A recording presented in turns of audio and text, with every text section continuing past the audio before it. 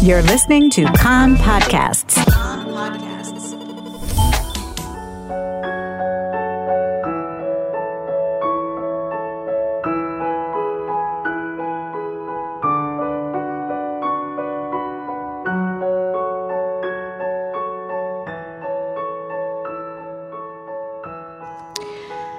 You are listening to Kan, the Israeli Public Broadcasting Corporation. Good afternoon. It's 2 p.m. in Israel, Thursday, April the 8th, 2021. This is Naomi Segal with the top news at this hour. Israel is marking Holocaust Martyrs and Heroes Remembrance Day. A 2-minute siren was sounded at 10 a.m. in memory of the 6 million Jews who were murdered by the Nazis. This was followed immediately by the wreath-laying ceremony at Yad Vashem. In the Knesset, President Reuven Rivlin, Prime Minister Benjamin Netanyahu, and others took part in the name-reading ceremony of family members and loved ones who perished in the Holocaust. In remarks at last night's state ceremony opening the Remembrance Day, Rivlin noted that in Israel in the past year, 900 Holocaust survivors who survived the ghettos and death camps lost the final battles of their lives to the coronavirus pandemic. Prime Minister Netanyahu, in his remarks, warned of the dangers of renewing the Iran nuclear deal. History taught us that agreements with extremist regimes are worthless, he said. Commemorations this afternoon are being held at Kibbutz Yad Mordechai and will close with a ceremony at the Warsaw Ghetto Fighters House. The High Court of Justice has accepted the argument of Education Minister Yoav Gallant to give him 30 days to review whether to approve granting the Israel Prize for Mathematics and Computer Science this year to Professor Oded Goldreich of the Weizmann Institute. This after Gallant received information that Goldreich had signed a petition supporting an academic boycott of academic institutions in Judea and Samaria.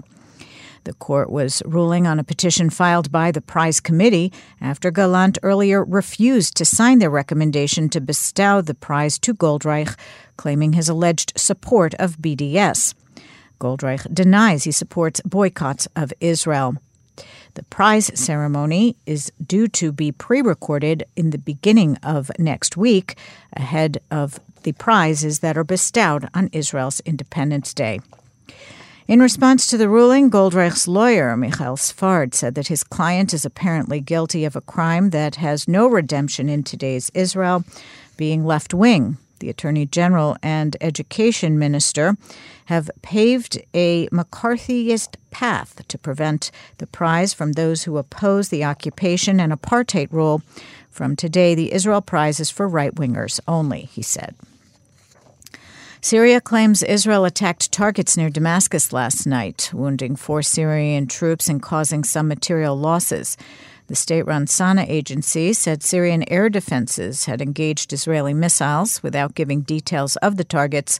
Sana said the missiles were fired both from the Israeli Golan Heights and Lebanese airspace. The Britain-based Syrian Observatory for Human Rights said the airstrikes had targeted military positions near Damascus. Another 303 coronavirus cases were reported yesterday for a positive test result rate of 0.5%. The coronavirus transmission rate has fallen to 0.76 from 0.79 yesterday. The number of seriously ill people has dropped below 300 and currently stands at 294. 159 people are on ventilators. Since the start of the coronavirus outbreak in Israel, 6,266 people died of COVID-19 related causes.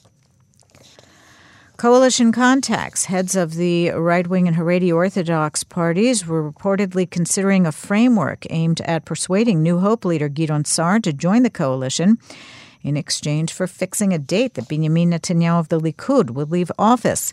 A Kan reporter says that the heads of the religious Zionist Party, Yamina, Shas, and United Torah Judaism proposed to Sa'ar that they announce that after a predetermined date in about 2 or 3 years, the parties would not sit in a coalition led by Netanyahu. The framework would be bolstered by passage of legislation setting term limits for a prime minister in Israel. At the Lod court, sentencing arguments were heard this morning in the trial of Carmel Mouda, the preschool teacher from Rosh Ain who was convicted of abusing the children in her care. Prosecutors asked for at least 14 years in prison.